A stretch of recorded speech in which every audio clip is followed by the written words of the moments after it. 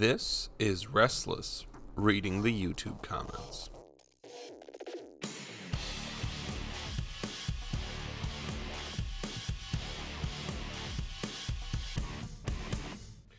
Welcome to an extra special midweek bonus of Restless called I Read Pastor Michael YouTube comments and he responds to them live. Do we need a better name than that, Pastor Probably. Probably do, but we're not gonna right now. Well, yeah, we're gonna go into the comments of YouTube, which I'm often told is death and you should never do, but we're gonna give it a try today. So, Pastor Michael, let's start with one, and this is a great moment where I should do promo, but I'm derelict in my duty. We have a YouTube channel where we are going to be continuing to share clips of the show. We may try and do things that just go exclusively to YouTube eventually. So please subscribe to the show. Please jump into the YouTube comments, and maybe we'll read them. If you guys like this, we'll do it on a future one. So here's one of our most recent comments on a clip from one of our Mars Hill episodes that I called the clip Women Need Pastors Too. And here is the comment. I cannot think of a single biblical example where a transgression against God is a sole purview of women. There is no such thing as women's sins. There are just sins.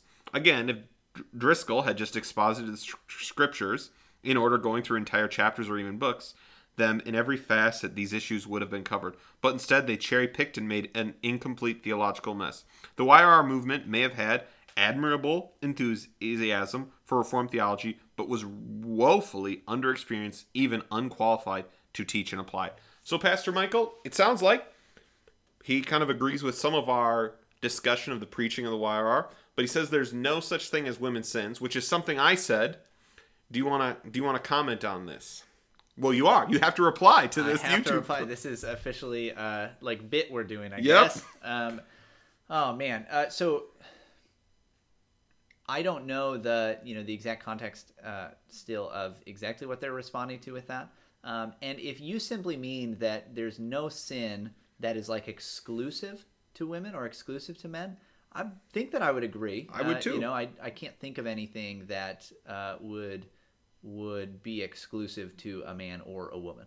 However, sins do show themselves more in some women, or some sins, I should say, show themselves more in women than men, and some sins show themselves more in men than women. We are naturally inclined to certain sins in a different way because God has made us different. Because we do, as men and women, we do have differences in how God made us, what He made us for, and naturally that inclines us toward different sins in our fallen state. And so, for instance, this is why there are certain commands given, particularly to wives and particularly to husbands. This is why there are certain commands that are given particularly to fathers as opposed to fathers and mothers. This is because there are particular sins that do seem far more common for particular groups, and it does seem to line up along gendered lines. So when the Bible says that wives are to respect their husbands, for instance. And it tells husbands to love their wives. Now, there's a way in which you and I would say husbands are supposed to have a kind of respect for their wives, right? Right. And there's a way in which you and I would say that there's a particular kind of love that wives are supposed to have for their husbands. It would be weird for somebody to say, well, wives aren't supposed to love their husbands. It doesn't say it in that passage. Well, no, there's a particular kind of love that wives are supposed to have for their husbands. Why are those the particular roles that are laid out by Paul then? I think the reason, at least in part, I think there's a couple different reasons, but the reason, at least in part, is that it is far more common for women to more easily or more naturally love their husbands than it is for them to respect them, and vice versa for men. I think that men more naturally they're kind of driven by respect. They're very it's easy for a man to respect others if they're doing certain things that they find respectable. However, if you kind of flip things, I don't think that comes quite as naturally. Now, when we talk about this in any area except for in areas of sin, everybody, I think, mostly agrees that there are certain differences. Obviously, not everybody in our culture agrees that there are differences between men and women, but like we would agree that there is a sense in which each of us are bent in certain directions towards certain sins. We are inclined towards certain sins, and I would just put forward that the Bible very clearly lays out that there are certain things that men are prone to that women are not, and certain things that women are prone to that men are not. Not to say that there's not at the heart similar sins, but certain sins that should be warned more in young men, for instance, than needs to be for young women, and certain sins that young women should be warned about that it's not necessarily going to be the same for young men. Yes, and so I agree with everything Pastor Michael said. I think it is a really important thing to say that there is not a specific thing that one race or one gender of people, like, there's not a sin that only white people can commit or only women can commit, or right? But there are sins that, depending on your station in life, you're going to be more tempted to. And I think it is inarguable that the Bible directly goes after specific sins of rulers, of men, of women, of children, right? Why does it tell fathers not to exasperate their children?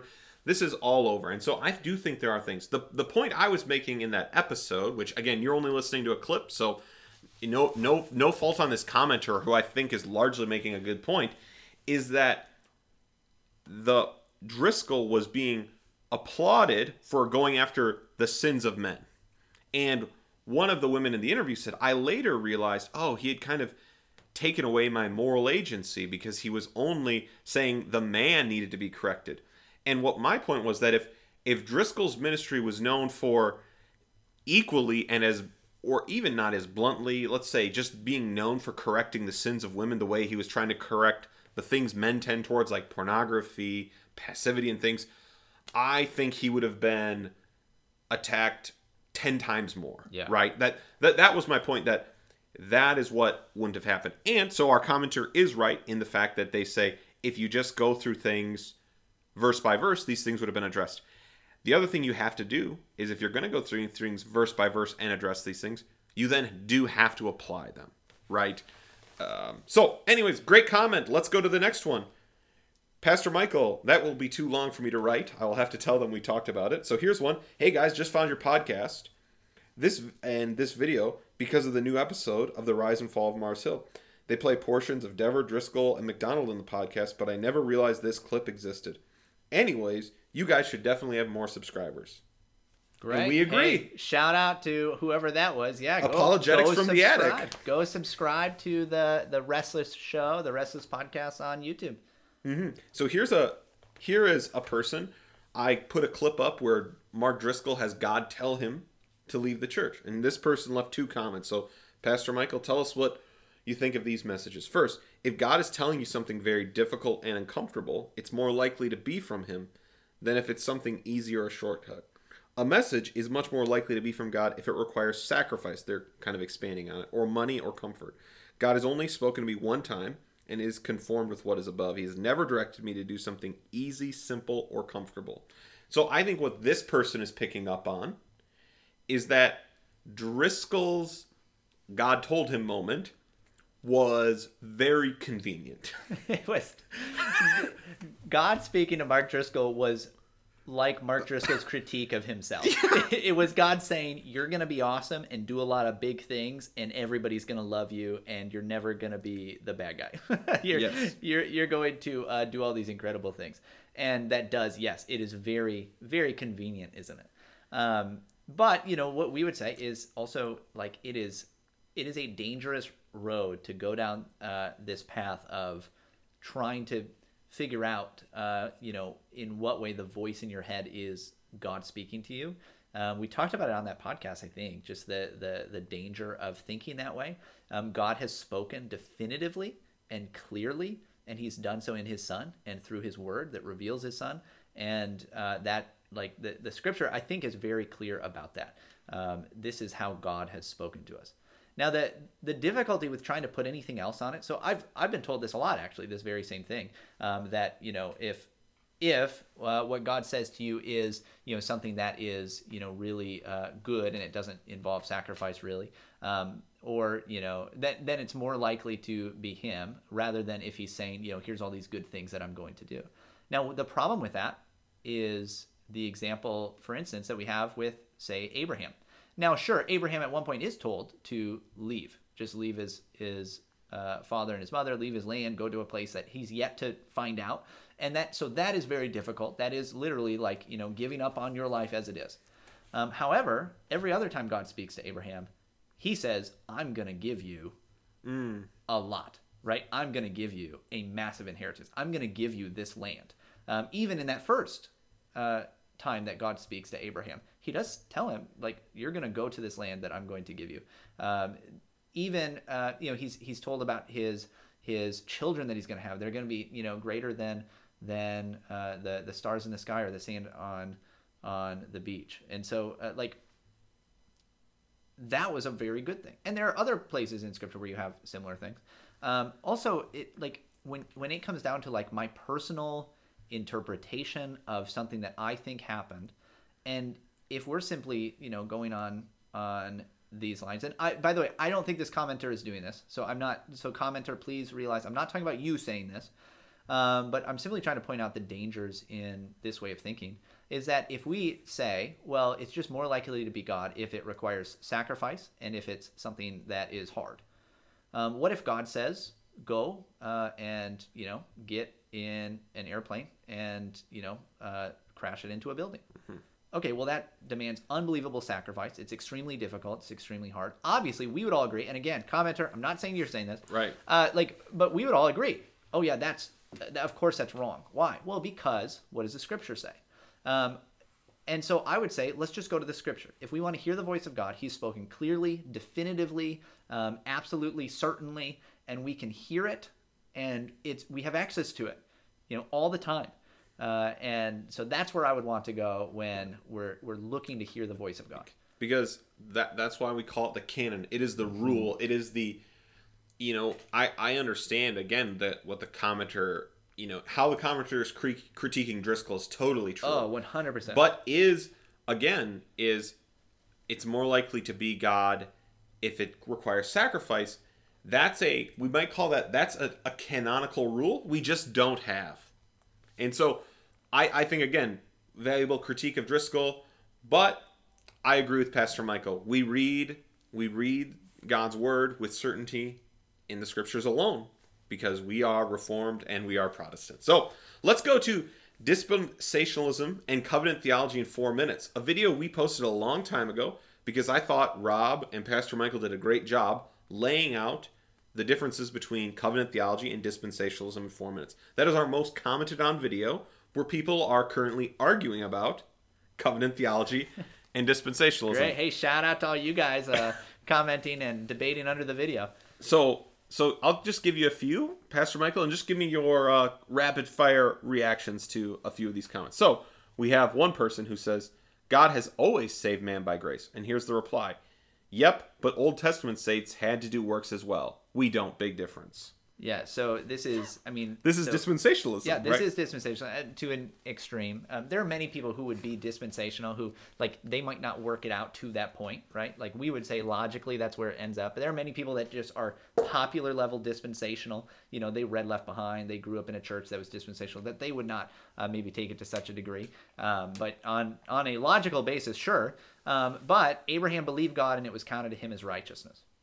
Yep, that's it. I mean, that welcome to all true Jews from then on were also saved in this same way. 100%. This is how you are saved, old to new in every way.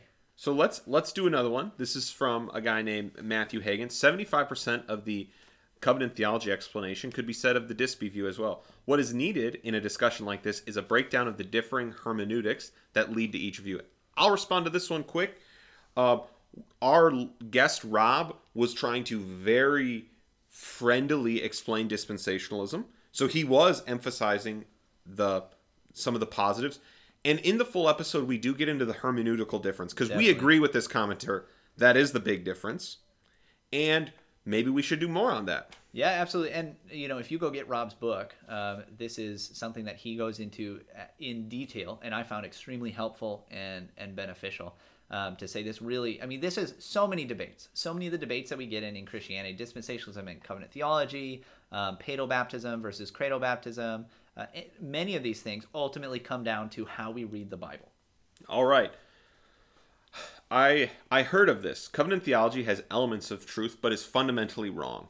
Dispensationalism is fundamentally right, but contains errors. Commenter, just before we go on, we just want you to know we totally disagree. So take whatever we say next with we just come from the opposite perspective. Dispensationalism makes more sense to me when I read the scriptures inductively.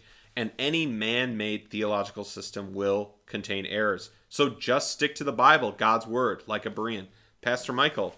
Yeah, so the reason we believe in covenant theology is because the Bible is, we think, very clear about it, right? Yeah. So obviously that is why we're there. Now, anytime you get the very hardcore biblicist kind of view of things, where forget the creeds, forget the confessions, forget these theological systems.